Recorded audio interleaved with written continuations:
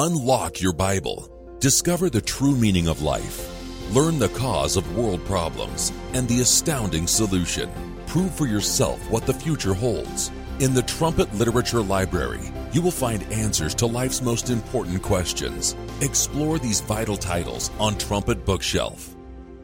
Welcome to Trumpet Bookshelf. I'm Grant Turgeon. It is a rarely understood truth, a mystery to all mankind. Even the Christian world grasps only the smallest bit of this truth. It is the fundamental question of why Christ came. Why did Jesus Christ come to earth the first time almost 2,000 years ago? There is a lot of misunderstanding about this subject. If you were to ask the average person who maybe has a little bit of familiarity with the Bible, he might tell you that Christ came to bring peace and to save mankind. And yet here are a couple verses that contradict this. Matthew 10, verse 34, Christ speaking while he was on earth the first time, "Think not that I am come to send peace on the earth. I came not to send peace, but a sword."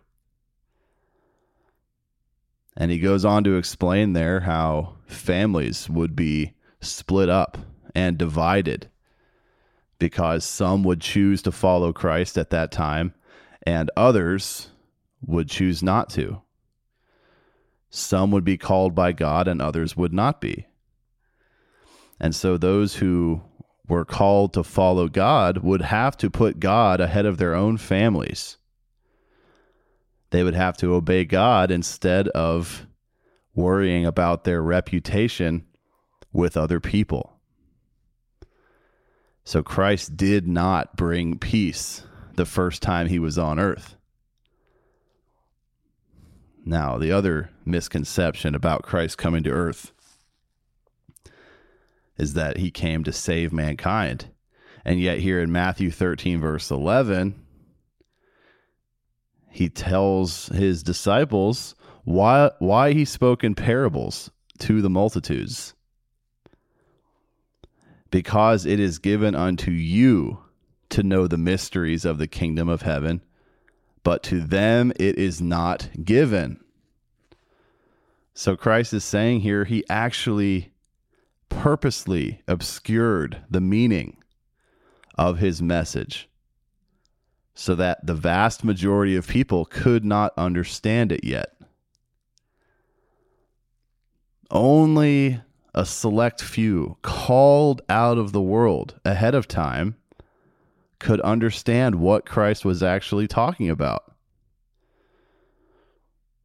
In researching for this program, I found a Live by Every Word episode. You can find this in the archives at kpcg.fm. Mr. Brian Davis gave this episode. It's called Why Jesus Christ Came to Earth. And he quoted those two verses. I'll leave the link to this show in the show notes as well.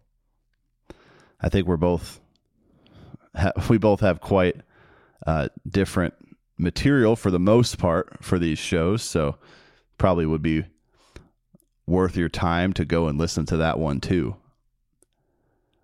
It's why Jesus Christ came to earth. Here's a pretty solid, overarching answer for the reason why Christ came. This is from Mystery of the Ages, a book available to you for free at thetrumpet.com, written by the late Worldwide Church of God founder Herbert W. Armstrong.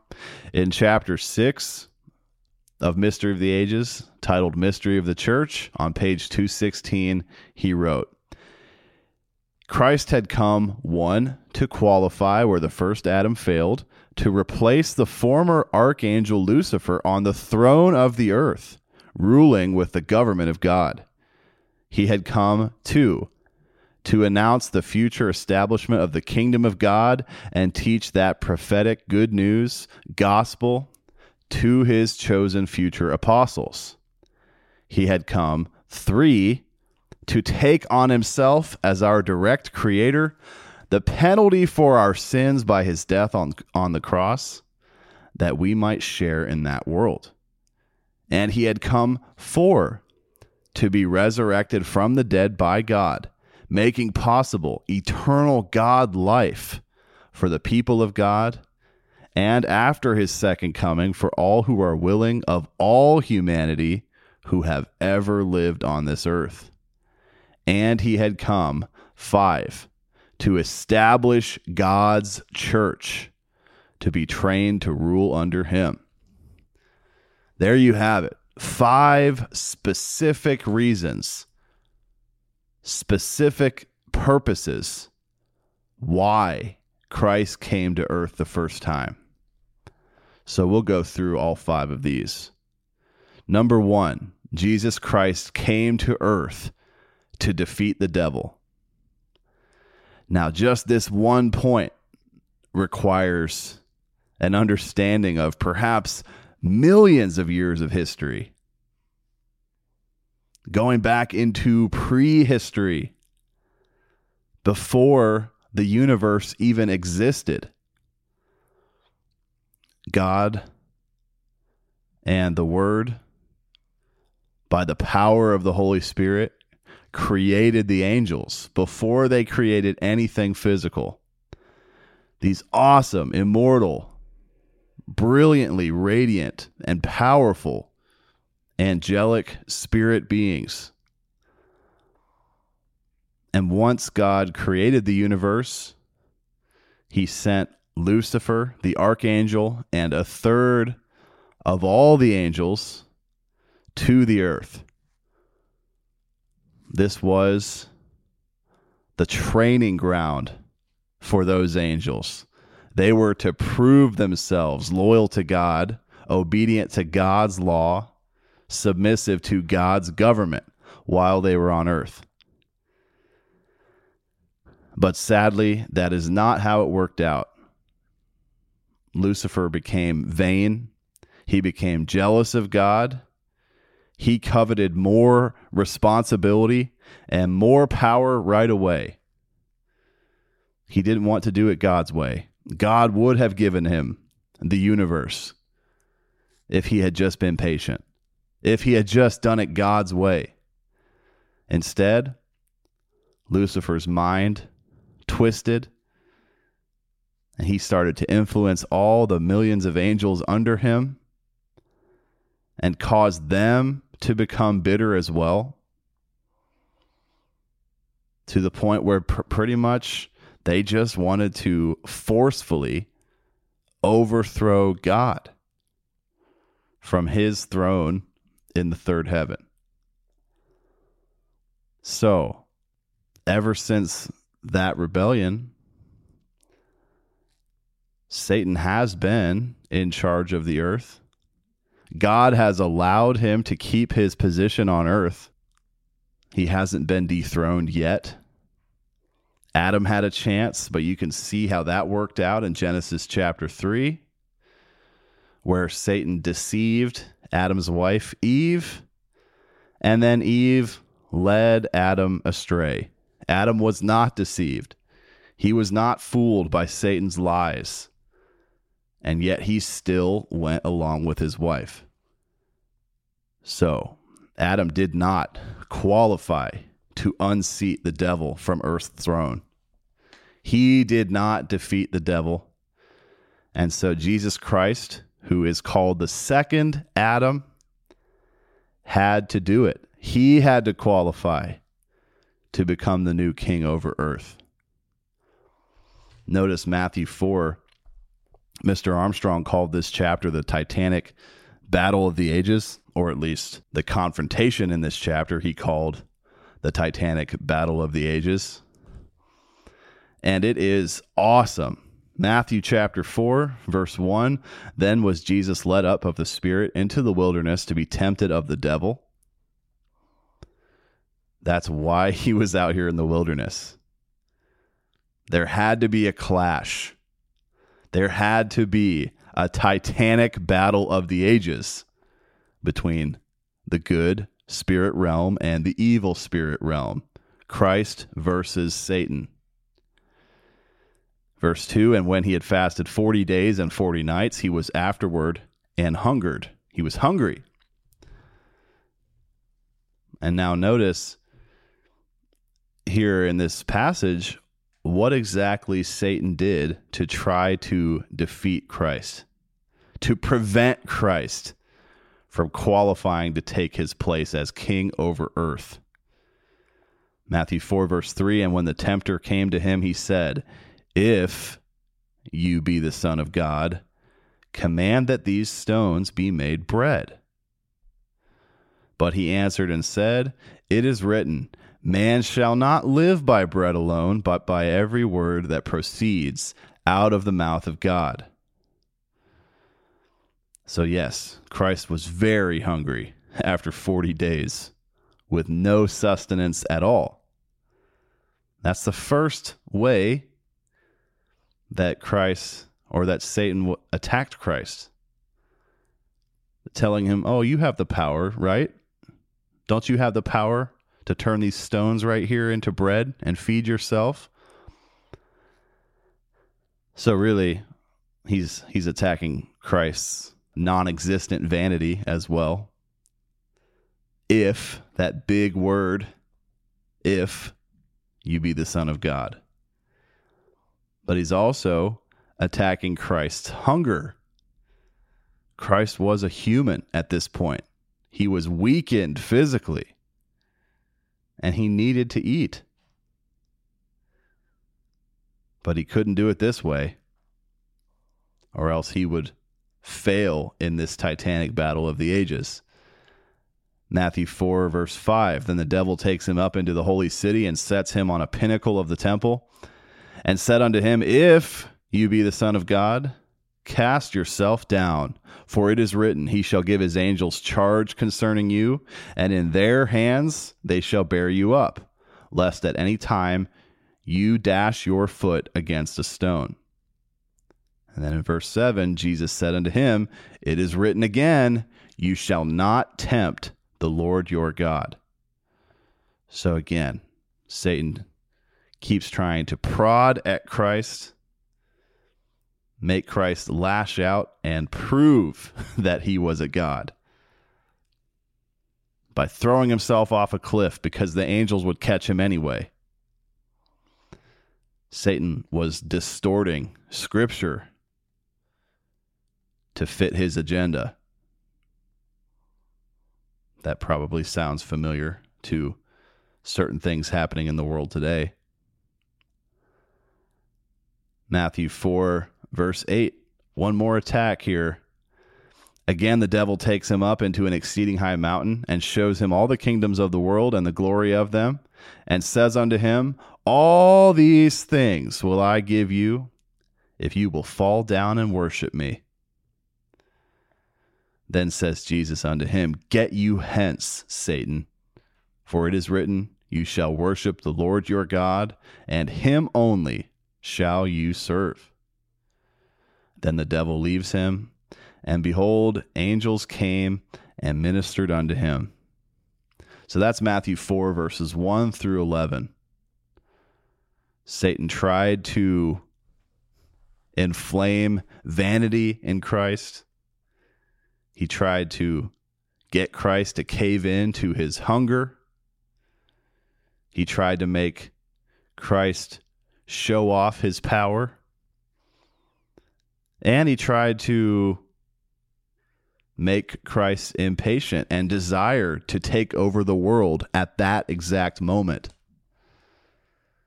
Satan offered Christ the world right away. And instead of having to wait another 2,000 years for it, Christ could have taken Satan up on that offer and possessed it right away. But of course, Satan is a liar. John 8, verse 44. No one was going to hold him to this promise. So, really, Christ probably wouldn't have become king at that time anyway. Very smart move there to not fall into that trap.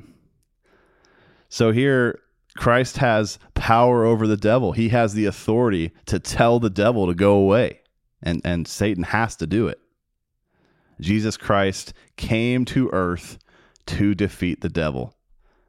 That's the first point. Point number 2, Jesus Christ came to earth to announce God's kingdom.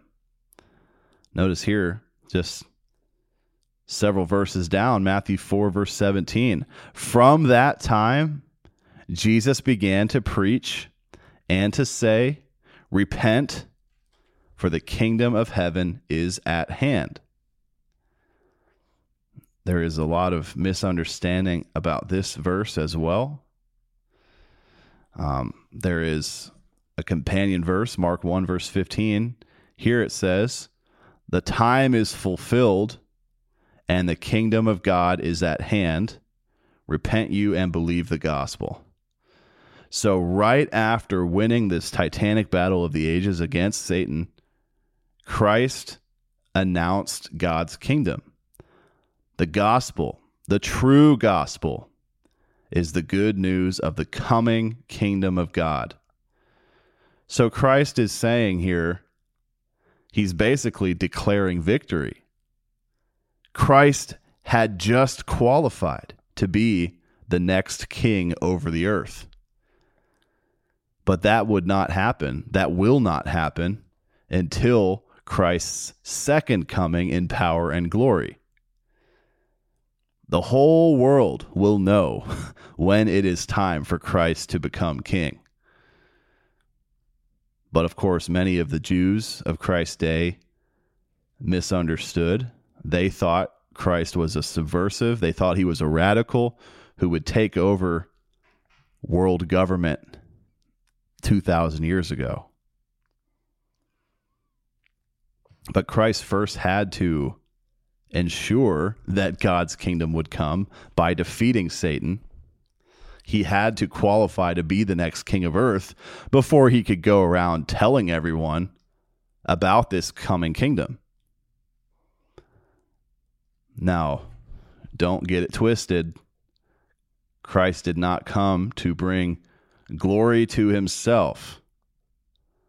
John 1 verse 18 says, it's talking about Christ the Son, who is in the bosom of the Father. He has declared the Father. Christ always put the focus on the Father. The God kingdom is the God family, and God the Father is in charge. Christ is the king who will return at his second coming, but that kingdom, that position will be bestowed upon him by God. So, point number 1, Jesus Christ came to earth to defeat the devil. And point number 2, Jesus Christ came to earth to announce God's kingdom. Point number 3, Jesus Christ came to earth to suffer for mankind.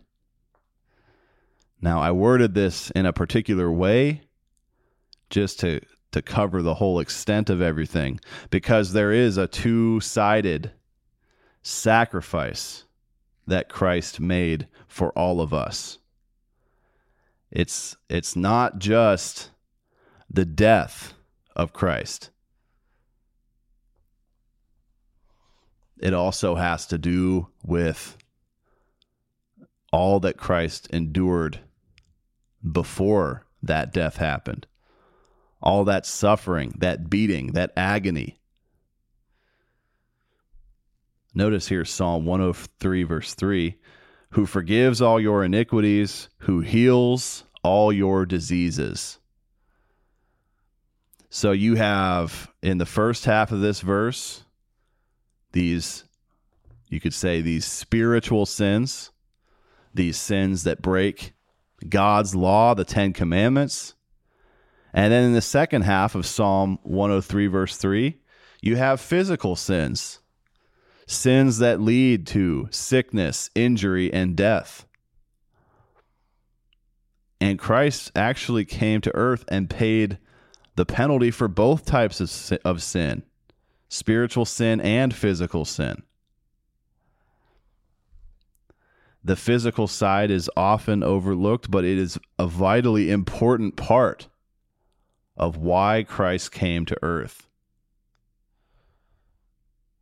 We can have faith in God's promise to heal, but we also have to have the understanding of God's timing. God does work healing miracles. If we apply that physical sacrifice of Christ, that beating of Christ to pay for our physical sins, there are miracles that often do occur to heal us when it looked like that could never happen. But in the time frame of God's plan, healing also includes the resurrection. It includes the next life. Because even those who do die of sickness, injury in this life, those who do not get healed to prevent physical death, they will defeat death. 1 Corinthians 15 talks about death being the last enemy to be defeated. Death won't exist in the future. We'll defeat death. That's the ultimate healing. That's the ultimate fulfillment of God's healing promise. In the next life, when we have a chance to become part of God's family, and we can put off these physical bodies, we won't have physical sickness and injury anymore. We won't suffer from that anymore. The spirit body is impervious to that. It's invincible to physical ailments.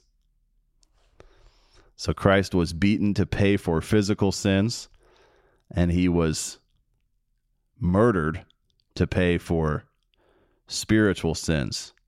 Notice here Romans 6, verse 23, for the wages of sin is death.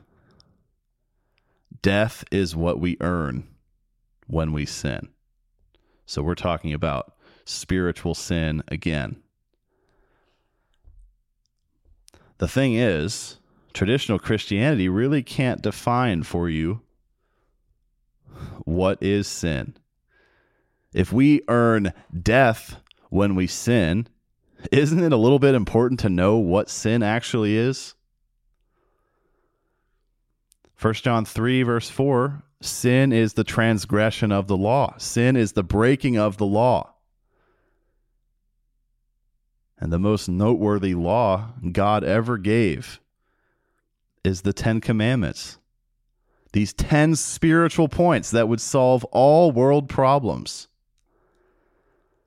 Sin breaks that law, and the penalty for that is death.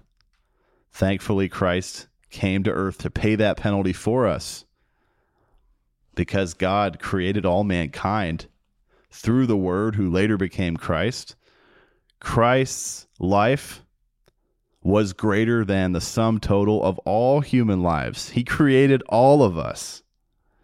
So his one death can remove that death penalty from all of us, that eternal death penalty. Human beings are physical. We live and we die. But Christ came to remove that eternal death penalty. There is hope in a resurrection because of Christ's sacrifice. When you understand that, death isn't really death anymore because it's not permanent. Physical death doesn't last. There is another life. 1 John 5, verse 3 says that the love of God is that we keep his commandments. This is deep into the New Testament, and it's saying we should keep God's commandments. If we want to have God's love, if we want to show love, we have to keep the commandments. And it says his commandments are not grievous. They're not a burden like plenty of churches out there would teach. So Jesus Christ came to earth to suffer for mankind. There was the beating to pay for physical sins that cause sickness and injury and death. And there was the actual death of Christ that paid for our spiritual sins, breaking God's law, breaking the 10 Commandments.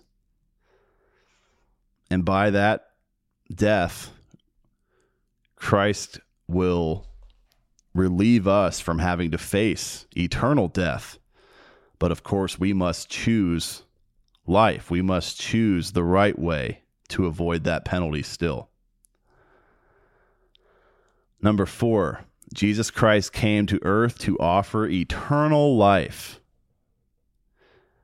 Now, this is still different from the misconception that Christ came to earth to save mankind, because plenty of people have the timing all wrong.